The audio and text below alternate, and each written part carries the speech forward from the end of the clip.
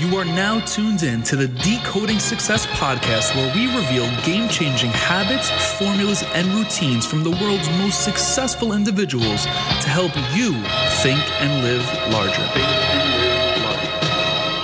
What is going on? You are rocking with your host, Matt Labrie, on episode 51 of the Decoding Success podcast. And today, we are diving into a topic we all need to hear. In fact, this is all I was thinking about over the past few days. So being we are of a like-minded community, I knew this would resonate with all of you as well. Today, we are talking about creating the story we will one day tell. Just saying that and really understanding the meaning behind it has a ton of power. So think about it. We are creating the story today that we will one day tell in the future.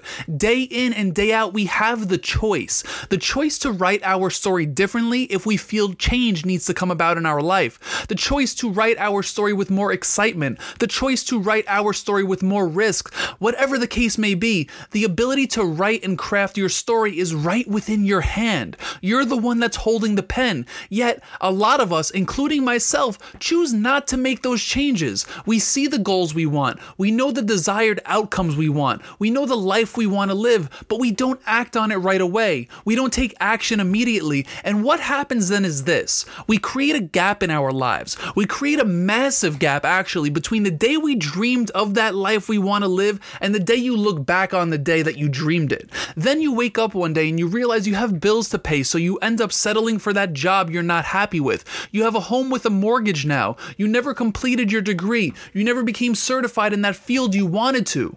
This is the path so many people go down. They dream of the story they want to be able to tell, but they never create it. We can all fall victim to this, myself included. And I'll tell you this, action is a lot easier to take than we think. I don't want to sound like a broken record because it's talked about all the time on the show, but maybe that's exactly what our community needs. So what if you feel like you don't know where to start? So what if you feel like you're going to feel a little uncomfortable doing what you want to do? So what if you fail at doing what you want to do? So what if you look silly trying to do what you want to do? So what if you feel the fear of doing what you want to do? Here's my answer to all of that. Trust yourself. Trust your intuition. Let that uncomfortable feeling be a reminder you're alive and you should be grateful and blessed to feel uncomfortable. If you failed, that means you tried, which means you took action, which means you are trying to write your story, create your story that you will one day tell in the future. Lastly, you need to lean into fear. We are the only ones that stop ourselves from writing our story the way we want to,